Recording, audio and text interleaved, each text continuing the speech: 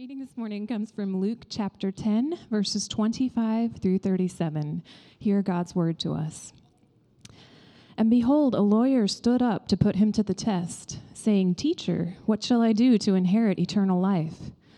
He said to him, "What is written in the law? How do you read it?" And he answered, "You shall love the Lord your God with all your heart, and with all your soul, and with all your strength, and with all your mind, and your neighbor as yourself." And he said to him, "You have answered correctly. Do this, and you will live." But he, desiring to justify himself, said to Jesus, "And who is my neighbor?" Jesus replied, "A man was going down from Jerusalem to Jericho, and he fell among robbers, who stripped him and beat him and departed, leaving him half dead. Now by chance a priest was going down that road, and when he saw him, he passed by on the other side. So likewise a Levite, when he came to the place and saw him, passed by on the other side.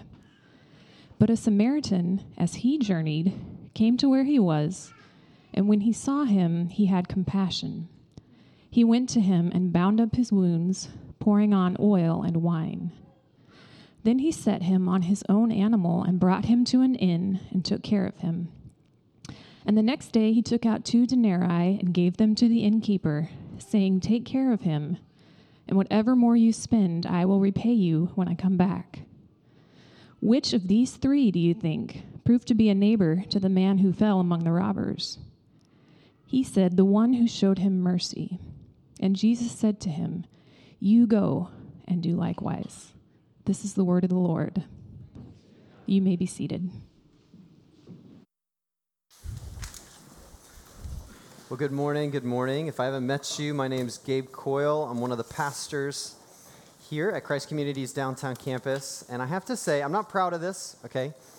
But if you were to make a word cloud out of the things that are said and the things that are done and the emotions that are felt most mornings in my household, the word in all caps, in bold, and it would be huge in the word cloud, is the word hurry.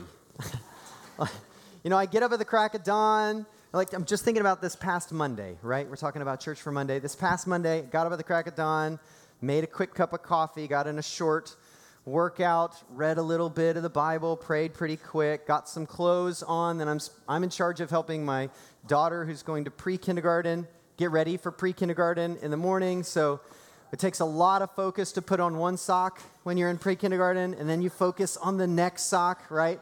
So then we went down, we had breakfast together. Man, what else did we do? Oh, I threw some food in her backpack. I yelled at her to put on her shoes and to then put on her coat, and then to put on her mittens, and then to put on her toboggan, and then to put on her shoes again. Why are your shoes off? You know, like we just put them on. Then we jump in the car. We make it through some yellowish, orangish lights to the school, and then I zip to a meeting. And I got to be honest, this last Monday, after all these things that have happened, I sat down at my desk, which is like right up there, and opened up this passage. And the first thing that came across my mind as I was reading that passage was, who has time to be a good neighbor like this, right? In fact, there's an interesting study back in 1973. There was a group of social psychologists who wanted to explore through an experiment the answer to the question, what motivates people to actually stop their lives and help somebody when they're in distress? What's like the primary motivator? You know, is it personality? Is it cultural conditioning? Is there unique elements to the situation? What's the primary factor that causes someone to actually stop and help somebody in distress? And they wanted to kind of have some controlled variables, right, and some other things they can't control. But one of them, they wanted to have test subjects who really knew the Good Samaritan story already. So what they did is they chose a class of future pastors at Princeton Theological Seminary as like their test case. And this is how it went down. So they kind of said, hey, you're in a part of this a special experiment, and we want to get to know your personality. So they took these personality tests. And they said, well, we need to do some more research and find out some more information. So you're going to go from this building to this building over here, and you're going to give a quick presentation to a class. Some of them were going to give a presentation on the Good Samaritan. Some of them were going to give a presentation on their future work and some of the challenges of being a student and a future pastor, right? So they have all these different variables, but here's what they did. They told a third of this test class that they were already late. They were already late to go and give this presentation at this class. It's already started, and they're already going to be showing up late. They told another third of this test group that they were going to be there right on time, so they needed to leave right away. They told the last third that the class had been delayed, but they shouldn't dawdle, right? They should still make their way over there. Now, in between the building where they told them this and the building where they told them they needed to go, they positioned a man. And he's the real experiment, the real test, right? He's slumped over, and when the student would walk by, he would cough and he would groan in like this deep pain. And if one of these students were to approach him, and they would say, "Are you doing okay?" He was told to say, "Yeah, I have a condition. I just took medication for it. I'll be fine in a minute." And then if they press just a little bit harder to say, "Hey, why don't you come into this warm building? Come on over," then he was supposed to be willing to go into that warm building. Now, interestingly enough, all of the students actually saw the man slumped over, heard him coughing, and some actually stopped, and some actually got him to go into the building. And what the researchers found, astounded them.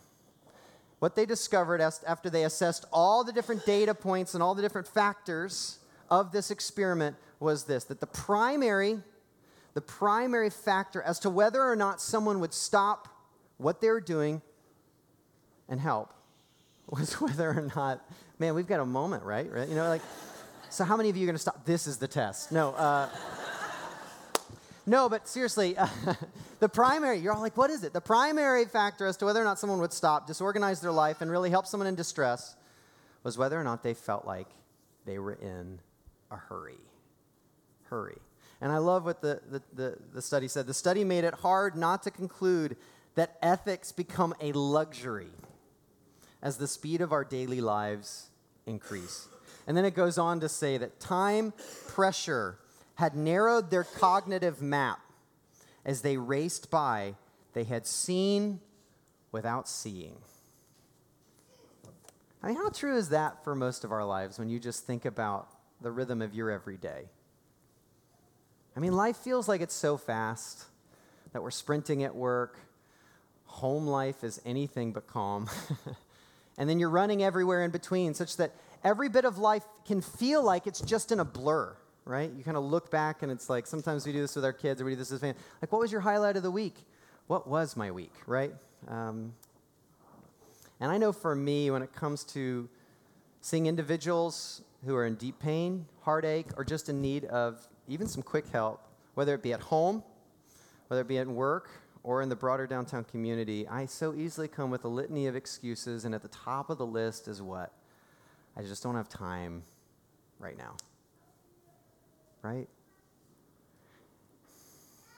And when there are so many situations around us, and we so often come with excuses, what's so powerful is that in the story that Jesus gives, we find a man who actually stops. And he meets someone in distress. And your Monday and my Monday, our everyday lives, we desperately need to hear what Jesus has to say here in this very familiar, or at least seemingly familiar, story. So this year we're in a series as a church seeking to clarify our calling to be a church for Monday, following Jesus in all of life. And as a pastoral staff, we kind of scoured the pages of Scripture, and we found at least 7 distinguishing markers. There are more, but this is a good starting place, and they're not sequential, and we'll never arrive at them this side of heaven, but they're helpful markers to show that we're on the path with Jesus. They're markers to show that we're really ready to follow Jesus, not just on Sunday, but on Monday. And today in our passage, we're looking at mark number 5. And the 5th mark of someone who's ready for Monday is that they give themselves away. People who follow Jesus, they actually have this generosity that mirrors Jesus' presence and his practice. Jesus gave himself away in an extraordinarily moving and beautiful way wherever he went. And in fact, we'll come to see that your Monday is only life-giving when you give yourselves away. But how on earth do we do that, right? How on earth do we actually do that when we feel spent? And we already feel like we've given everything away, right? Well, we're going to look at two really crucial steps that'll help us to be more generous and so know more joy in a really pressured and hurried world. Okay, so let's take a look together. If you haven't already, turn with me in your Bibles to Luke chapter 10. Luke chapter 10. The context here is that we find a guy who approaches Jesus who really knows his Bible, right? And he starts peppering Jesus with a particular question. The original question he asks has to do with, okay, how do I have a certain kind of life that will know no end? How do I inherit eternal life? How can I have like real life that nothing, whenever anything else happens in life, even when death comes, it will not be able to stop this beautiful, this powerful life that God offers? And Jesus, who loves the scriptures and knows that this man knows the scriptures, asks him a pretty pointed question. What do the scriptures say? The Hebrew scriptures. What has God spoken throughout history that he's revealed and he's given to us? What does he say? And then this brilliant man responds back with two things, right? He says, love God, the Hebrew, the God of Israel. Very clear answer here. Not just any God, but love God with everything and love your neighbor in the same way you love yourself. And then Jesus says what? A+, great job, gold star, now go and do it. And the question that the man asks in following is really the setup for one of the most well-known stories in the world, the Good Samaritan story, when it comes to what Jesus is calling his followers to do, those who want to know what it means to be fully human, those who follow him in everything when it comes to Monday. And the question he asks, either asking for clarification, more than likely asking for a loophole so he can feel good about not doing the right thing, which sometimes we ask questions for that reason too, right? A justification, some translations have, to justify himself. He asks, well, who's my neighbor really? And so Jesus tells a story. He tells a story of a man who's going from Jerusalem down to Jericho on a business trip. And whether he's on a back alley road, on that pathway, whatever, there are some robbers who want to come and take advantage, so they beat this man up. They steal his clothes, so he's naked, right? And he's sitting on the side of the road. He's got nothing. I mean, barely hanging on to life. He's got absolutely nothing. He can't walk away from as much brutality as this to happen to him. Everything's been taken. And they leave him there. And by good fortune, two people walk by initially. People who should know better, a Levite and a priest. People who know the scriptures backwards and forwards, right? And they come up to these two Jewish men, and they see a Jewish man sitting by the side of the road, and then they both, individually, unbeknownst of the other situation, walk by this man. Now, we don't know why. Were they in a hurry? Jesus doesn't give us all the explanation as to why they didn't. We just know that they did not stop. And then we come to a man who does stop, a Samaritan. And he doesn't stop because of what he sees. Do you notice? I mean, everybody saw the same thing. The first two guys and the Samaritan saw the vulnerable man in his vulnerable state. They saw the same thing. But the reason the Samaritan disorders his life, changes his business schedule, and now leans all in to care for this man is not because of what he saw, but how he saw the abused man. And isn't that what we see in verse 33? When we read, when he, the Samaritan, saw him, he had compassion. Now, this Greek word that's translated in English for us, compassion, shows up 4 times in the New Testament. And every time it shows up, it describes a deep, like a pang in the intestines, like a full-bodied ache over the brokenness that's before him in a way that you would see one of your own family members, your own flesh and blood, as if you yourself were right there in all of this brokenness. And you can't help but help them. Because it's not just someone who's over there, it's you. It's as if you were right there. And this is so important in the midst of our hurried and pressured world. If we have any chance of stopping and growing in generosity, growing in who we've been created to be, if your Monday is going to be life-giving and you're going to be able to give yourself away, here's the first step. You need to see yourself in the other. You need to put yourself in the shoes of your coworkers. You need to put yourself in the little shoes of your children. How are they seeing this? How are they processing this? Put yourself in the position of your boss. Think about life from the vantage point of the racial or the cultural other. Imagine if you had a different orientation or you were a different gender.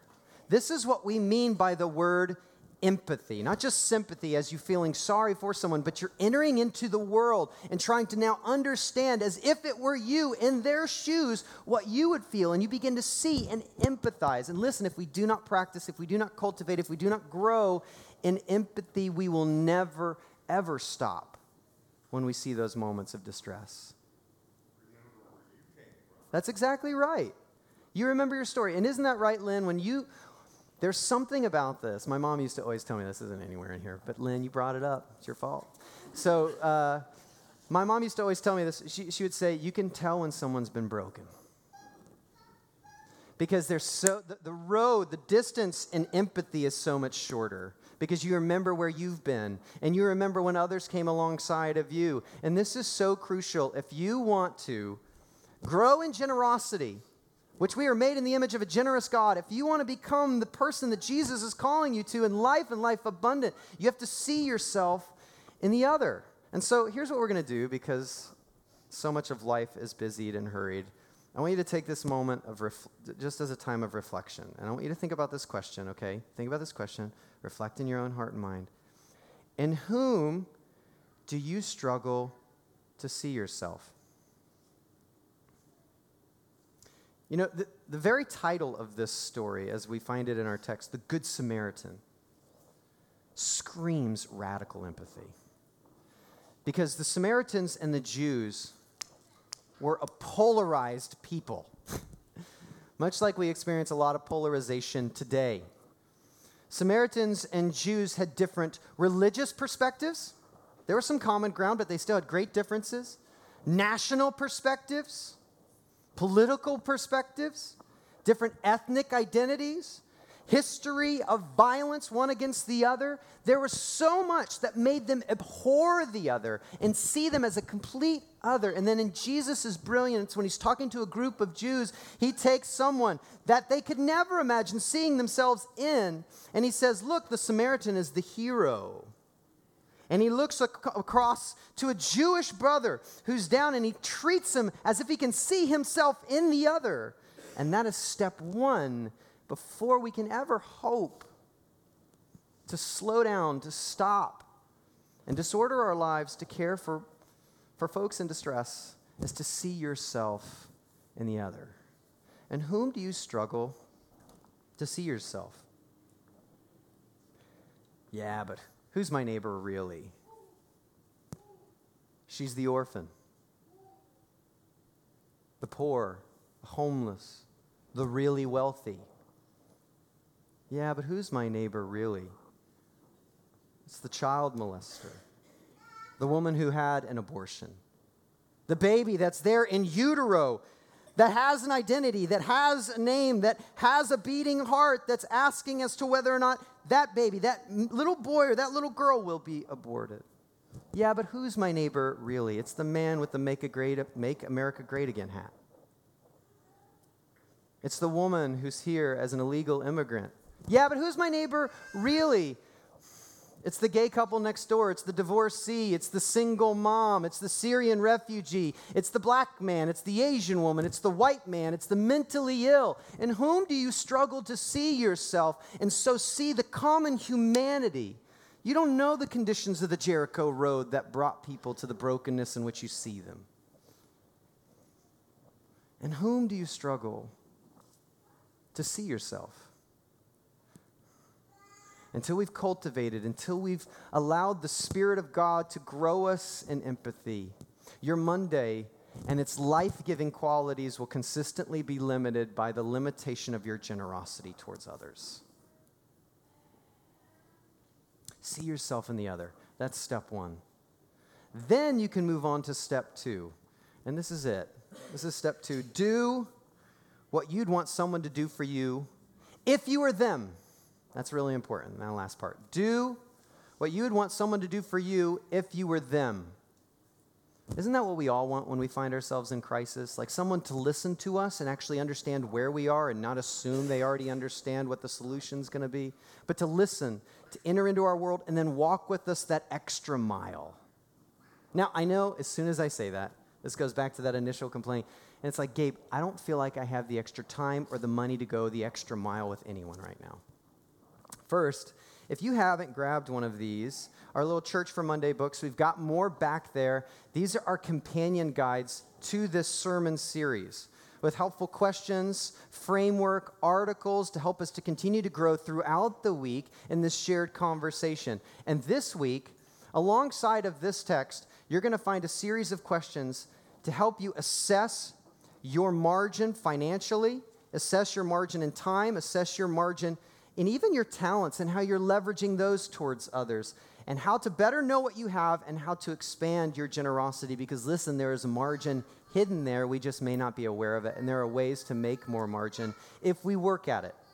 So if you haven't grabbed one of these, grab one of those, and that's going to be a helpful tool in helping expand your capacity to do that. Secondly, what we have to understand, we're brilliant at post hoc justification, of feeling really good about doing the wrong thing, right? Giving all these reasons why we did the right thing when it wasn't the right thing. There are always things in our lives that are going to feel way more important than pausing and coming alongside of someone else. Always. But if you begin to see yourself in the other, and it begins to open up the pathway and the margin to actually do what you'd want someone to do for you if you were them. Because listen, if something happened, we all have these relationships in our lives, right? If something happened to Allie, to Ava, to Israel, or Zion, I'm not going to walk by. I'm not going to be like, you know what, that's really sweet, I'm sorry, sweetie, but I got to go to this meeting. Good luck. Like, I won't be married for very long if I said that to Allie in those kinds of moments, right? And yet we come across strangers, and now Jesus is painting a picture of a whole new framework, and not just what we see, but how we see other folks who may not be a part of your biological circle, but do share a common humanity that should move us to brokenness and action. Now, I know another question or pushback is, well, Gabe, I don't know the right course of action to move forward. You know, it's fascinating in the Good Samaritan story here, the majority of the text is the Samaritan doing what? Giving of himself and doing everything he can to help that individual get back on their feet, to experience restoration. And sometimes finding out and knowing what the path towards restoration is difficult, because there are plenty of folks who are going to take advantage of your kindness. There are plenty of folks who will be manipulative. There are plenty of folks who actually don't know what's good for themselves because they're stuck in the midst of destructive cycles of addiction or so on. And there are plenty of folks who just don't know the options. Right? Very real situations. And so, in the midst of that, we've actually created a resource for us. I know some of you have been asking this question. It's the Local Assistance. We've got a bunch of copies printed back there. And it describes who we are. If somebody needs help financially, it gives assistance and guidance to talk to one of us as the pastors. Also on here, you have a series of hotlines. Homeless hotline, United Way hotline. So somebody needs help paying their bills, you actually don't have to open your wallet. There are resources in our city, and maybe the most important thing you can give is your time to make the call, to make the connection. Churches aren't meant to be these isolated little communities. Let's leverage the brilliant institutions that we have surrounding us that are providing great resources that are better positioned, strategically trained to help people go the distance and not just help them over one meal. There's elderly abuse hotline. There's a suicide hotline. There's child abuse and neglect. There's Rose Brooks, there's domestic violence, right? Veterans Affairs. And then on the back of this, we have lists of when there are free meals available in downtown that are just like a block or two. There's one that's always available Sunday afternoon right after church. Always. City Union Mission. information about shelters and where to stay. There are great opportunities for job growth and description. Full Employment Council, Grand Avenue Temple has a health clinic. There are places to do private showers for men and women. Know the resources that are available, such that the most important resource, ironically enough again, that is needed from each and every one of us is time. Time.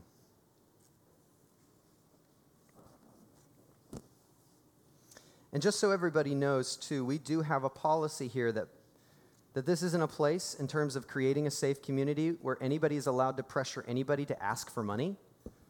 But if you do have a financial assistance or need, come talk with me. We actually have a whole benevolence process. And that's not because we want to say no, it's because we want to give a bigger yes.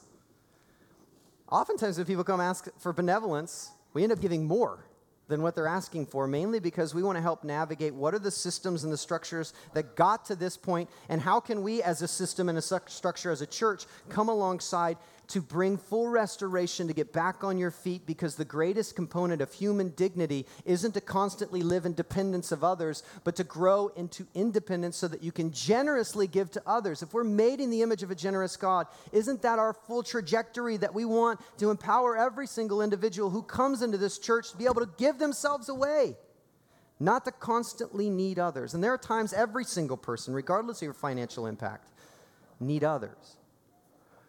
But hopefully our goal is to constantly be pointing us to Christ, our dependence upon Him, and our opportunity to now each and every one of us be generous to those around us. See yourself in the other, and do what you'd want someone to do for you if you were them. Now, I know when you hear that, it's like, Gabe, this isn't novel, but it's still kind of rare, isn't it? You know, one of my favorite quotes is from G.K. Chesterton, a thoughtful journalist and theologian in the 20th century, and he said, "The Christian ideal has not been tried and found wanting. It's been found difficult and left untried."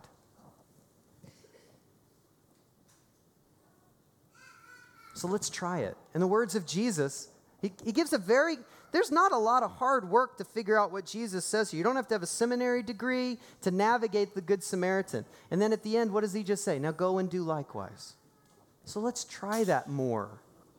Try it at home. Some of the most oft overlooked neighbors are the family you live under the same roof with. Try it at work. Try it in our downtown neighborhood. Be equipped. Okay? You are resourced now to know of the many resources we have to help make sustainable impact. Try it wherever you are. And when we do, and we start leaning more into what Jesus is calling us to on Monday in all of our lives, and we begin to see ourselves in the other, whoever that other is for you, and you begin to do for someone what you would want someone to do for you if you were them in the midst of crisis, then it's beautiful what you begin to see God doing in you and through you, and even what you get to receive in the process. Let's watch a good example of that this morning. I'm Steve Brown, and we have been part of Christ Community for over 30 years. About 6 years ago, a good buddy of mine, John Emanuels, he and his partner had asked me if I'd be willing to come over and help set up a company for them. I had no idea how to do that, but we jumped in together right after the holidays, and 6 months later, in July of 2013, launched an entity called Axiom Property Management. The thought of starting this wasn't just so much for what it needed to be from an economic engine, which it is, but to do it in a way that would be God-honoring, and to have an opportunity to impact the residents, which the properties that we own, and the associates that work for us. Yeah, I think if you had asked me 7 years ago who to pray for at work, I might have struggled thinking through who to pray for. Well, I can rattle off a list of 40 people now that we get together once a month and pray for our associates. The properties that we take over they're older, They've been neglected often by the owners. So all that, I think, is part of just peeling back some of the darkness too, just in the sense of taking a property that is neglected and making it better so that the community around that property also sees a little bit of God light as well. Last spring, I was over here and we'd had a young high school student commit suicide. And when I left the property, I just thought, man, this is there's just a lot of darkness here. And I didn't know where, I knew we had a campus in Shawnee, and so I reached out to the campus pastor and just wanted to know if there's any way that there could be some partnership, and then took a drive to look at the campuses the properties that we own in the Shawnee area, and just to dream a little bit about what that partnership could look like. From that, we made a decision for the summer to do several cookouts. We felt that this would be a great way to make a difference at the property would be to, let's just serve some meals. There's no agenda, there's nothing other than we're going to set up and serve for you and have a chance for you to get to know us and for Christ community to come onto the property and begin to develop some relationships. Again, you look at the Shawnee area and you drive where we're at, I mean, there's some, you wouldn't perceive that there's needs around here. And yet, behind these walls, there's lots of needs. And then now as we've come to the point of you deciding that we're going to have a physical facility for Christ community in the area, it's just a stone's throw from where the property's at. So it just was, to me, just a God moment in terms of that call, what you had to share. It's just like, here we go. I don't think that's just by happen chance. I'm sure God had a plan in directing hearts and minds in a certain way.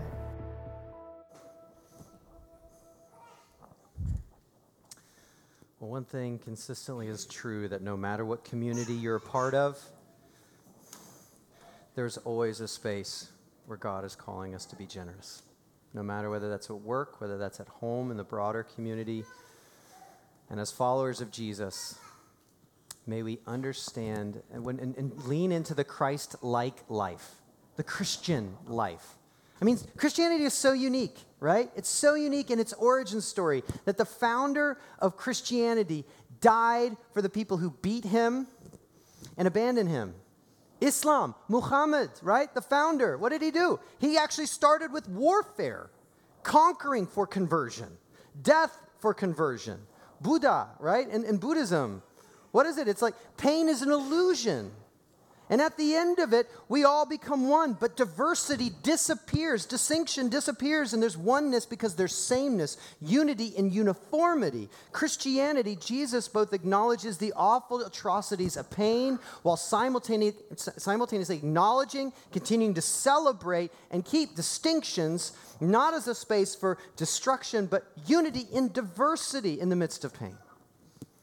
And then he's not only the one who is the ultimate Good Samaritan, but he's the one who's beaten alongside of the road. He is the sacrifice as well as the Savior, and he does it all for the joy set before him. He is the one who shows us that our Monday is only life-giving when we give ourselves away. And our joy is found there, and so is the joy of our neighbors and our intimate interconnection as a community. So may we go and do likewise. Well, in light of that, we have some wonderful friends from Mission Adelante who have taught me so much as to what that looks like here in Kansas City and what it looks like to be a faithful and loving good neighbor and continue to sharpen me and us as a church, and it's wonderful to partner with them, and I'd love to invite you all to come up here. Let's welcome them to Christ Community's downtown campus. And why don't you, for the sake of everyone here, why don't we go down the line and each of you say your name and what role you have at Mission Adelante. Great. Hello, friends. My name is Jarrett Meek, and I'm the founder and executive director at Mission Adelante. Happy to be here today. My name is Janelis Lopez. I'm from Cuba, and I'm the ministry director of Mission Adelante. My name is Giselle Vasquez. I come from Cuba, too, and I am the assistant ministry director. Excellent. Well, something that you can hold on to it, we'll hold on to it. One of the things that I thought was really fun, we had this plan for you coming today for a while, but little did I know, that in the midst of preaching on the Good Samaritan, I just forgot how essential the Good Samaritan story is to the origination and the beginning of Mission Adelante and your story. Would you tell us a little bit about that journey, just to kind of catch us all up to speed on, how God brought you to start Mission Adelante? Sure, yeah. I will tell a little bit of my story, and this Good Samaritan story is foundational to Mission Adelante. But for us, it really started when we were called to be missionaries in Bolivia. And my family and I, our first step was to go to Costa Rica and learn Spanish. So we're down there, we're fish out of water, we don't know which way's up, and we don't know how to shop for groceries. There's a whole lot of things that we need to learn. And we had this family who was from Costa Rica, didn't speak much English or any English, and we didn't speak much Spanish, but they befriended us, and they took us under their wing, and they really demonstrated to us what God wants us to do with immigrants and foreigners who come to our own country. So that was the seed that God planted in our hearts to start Mission Adelante when we returned. So whenever we orient new volunteers at Mission Adelante, the core story that we talk through is this Good Samaritan story. So for us, we talk a lot about loving people from all places and connect back with this central idea of loving God and loving your neighbor as yourself. And we talk about this Good Samaritan, and it's relevant to us and very fascinating to me that when Jesus wanted to describe who is our neighbor, he used a foreigner, somebody of a different race, a different religion, to drive home his point. And like Gabe mentioned also, this person wasn't even just the recipient of compassion, they were actually the hero of the story. And for Mission Adelante, that's really key, and we just love it. My process of learning in Costa Rica through being loved myself was really opening my eyes to what Scripture says about people from other places. And I didn't realize it, but first of all, this command to love your neighbor as yourself, it's rooted in Leviticus 19. And over, love them as yourself, love them as yourself. And it's talking about and unpacking various different types of people that we're to love as ourselves, and it kind of comes to a crescendo, at least in my mind, there in verses 33 and 34, when it again specifically applies this command to the foreigner who sojourns with you. You shall not mistreat him. You shall treat him as one of your native born. You shall love him as yourself. And so we just love that at Mission Adelante. And so I was excited to get to come on a day where you guys were talking about this Good Samaritan. So, thank you. Yeah. Well, I wonder, Jarrett, too, and anyone from the team, if you could tell us some stories of what God's been doing lately and what you're hoping to see God do in the future through Mission Adelante. Well, we've been going at this now for about 14 years, and we are excited because we're in a phase right now over the last year or two, we've seen God begin to raise up leaders who are from different countries to be part of our staff. And so Yanelis and Giselle are both part of that, and they're playing significant roles in our organization leadership-wise and overseeing a good portion of what we do at this point. And our staff now at this point is 8 of our 13 staff members are from other countries, and it's an exciting shift and transition in what God's doing there. And part of that is that some young leaders who've grown up in our programs, started maybe when they were kids or young teens, are now joining our staff as apprentices. And so there's this leadership development thing bubbling up that we've been working on now for a long time. And finally, we're starting to see this fruit of long-term investment in the lives of kids and youth. And they are now turning around and serving and making an impact in the community that they grew up in. So that's, I'd say, the biggest thing that we're all excited about right now has to do with that. So that's awesome. Well, maybe to help us out, what's one thing that we can be praying for you as an organization about? And then 2, what's maybe a next step if somebody's wanting to get involved or to learn more about Mission Adelante? Well, I think in terms of prayer, we would love your prayer for this kind of leadership development initiative we have. We're working with the Hope Center and with Freedom Fire Ministries to kind of develop this apprenticeship program, and we have 5 apprentices on our staff now. And so pray for them. They're young leaders, and God is doing a lot in their lives, and we're just praying that God would raise them up as workers in his harvest. So that would be the first thing in terms of prayer. In terms of an action step for you guys, we love to make serving people from all places really easy to access for our partners. So we have a lot of different opportunities, from teaching English to teaching kids. You don't have to speak another language. Helping with the arts. We have various programs that are happening different nights of the week, and it's really fun and exciting and pretty easy to connect in with. So we actually have coming up the last week of February and the first week of March observation night. So if you're interested and you just want to check it out and get a little bit more idea of what this is all about, you can come on one of those nights to one of our observation nights and check that out. So we'll be here afterwards talking about that. The second thing I wanted to mention is we've been partnering with Christ Community for the last couple summers with Sarah Forsyth and a group of you guys who've come and helped with an arts camp. And we're going to be doing that again this summer. So just to get that in your mind, if you want to jump in on that this summer, I think it's the last week of June, and there will be more information about that. But we're excited about the way you guys have helped lead that in the past and continuing on with that. So. Yeah, it's pretty exciting to think about the future and how Sarah's brilliant leadership in collaboration with the brilliant leadership at Mission Adelante has continued to move the ball forward and make it better each year and continue to see more and more children engaged. Also, if you want the dates, they're up there, February 25th through 28th, March 4th through 7th. Is that correct? That's correct. Good. Yep. Fact-checking here. And then there's the website. If you do want to go check it out, missionadelante.org/observe. I hope you are able to join us for that. Now, would you, in the midst of this text, people get tired of me talking. Would you brilliantly just pray for us as a church that we would be more faithful to this call that Jesus has, not just on individuals, but on churches to now go and do likewise? Would you pray for us? Great. Sure will. Thanks.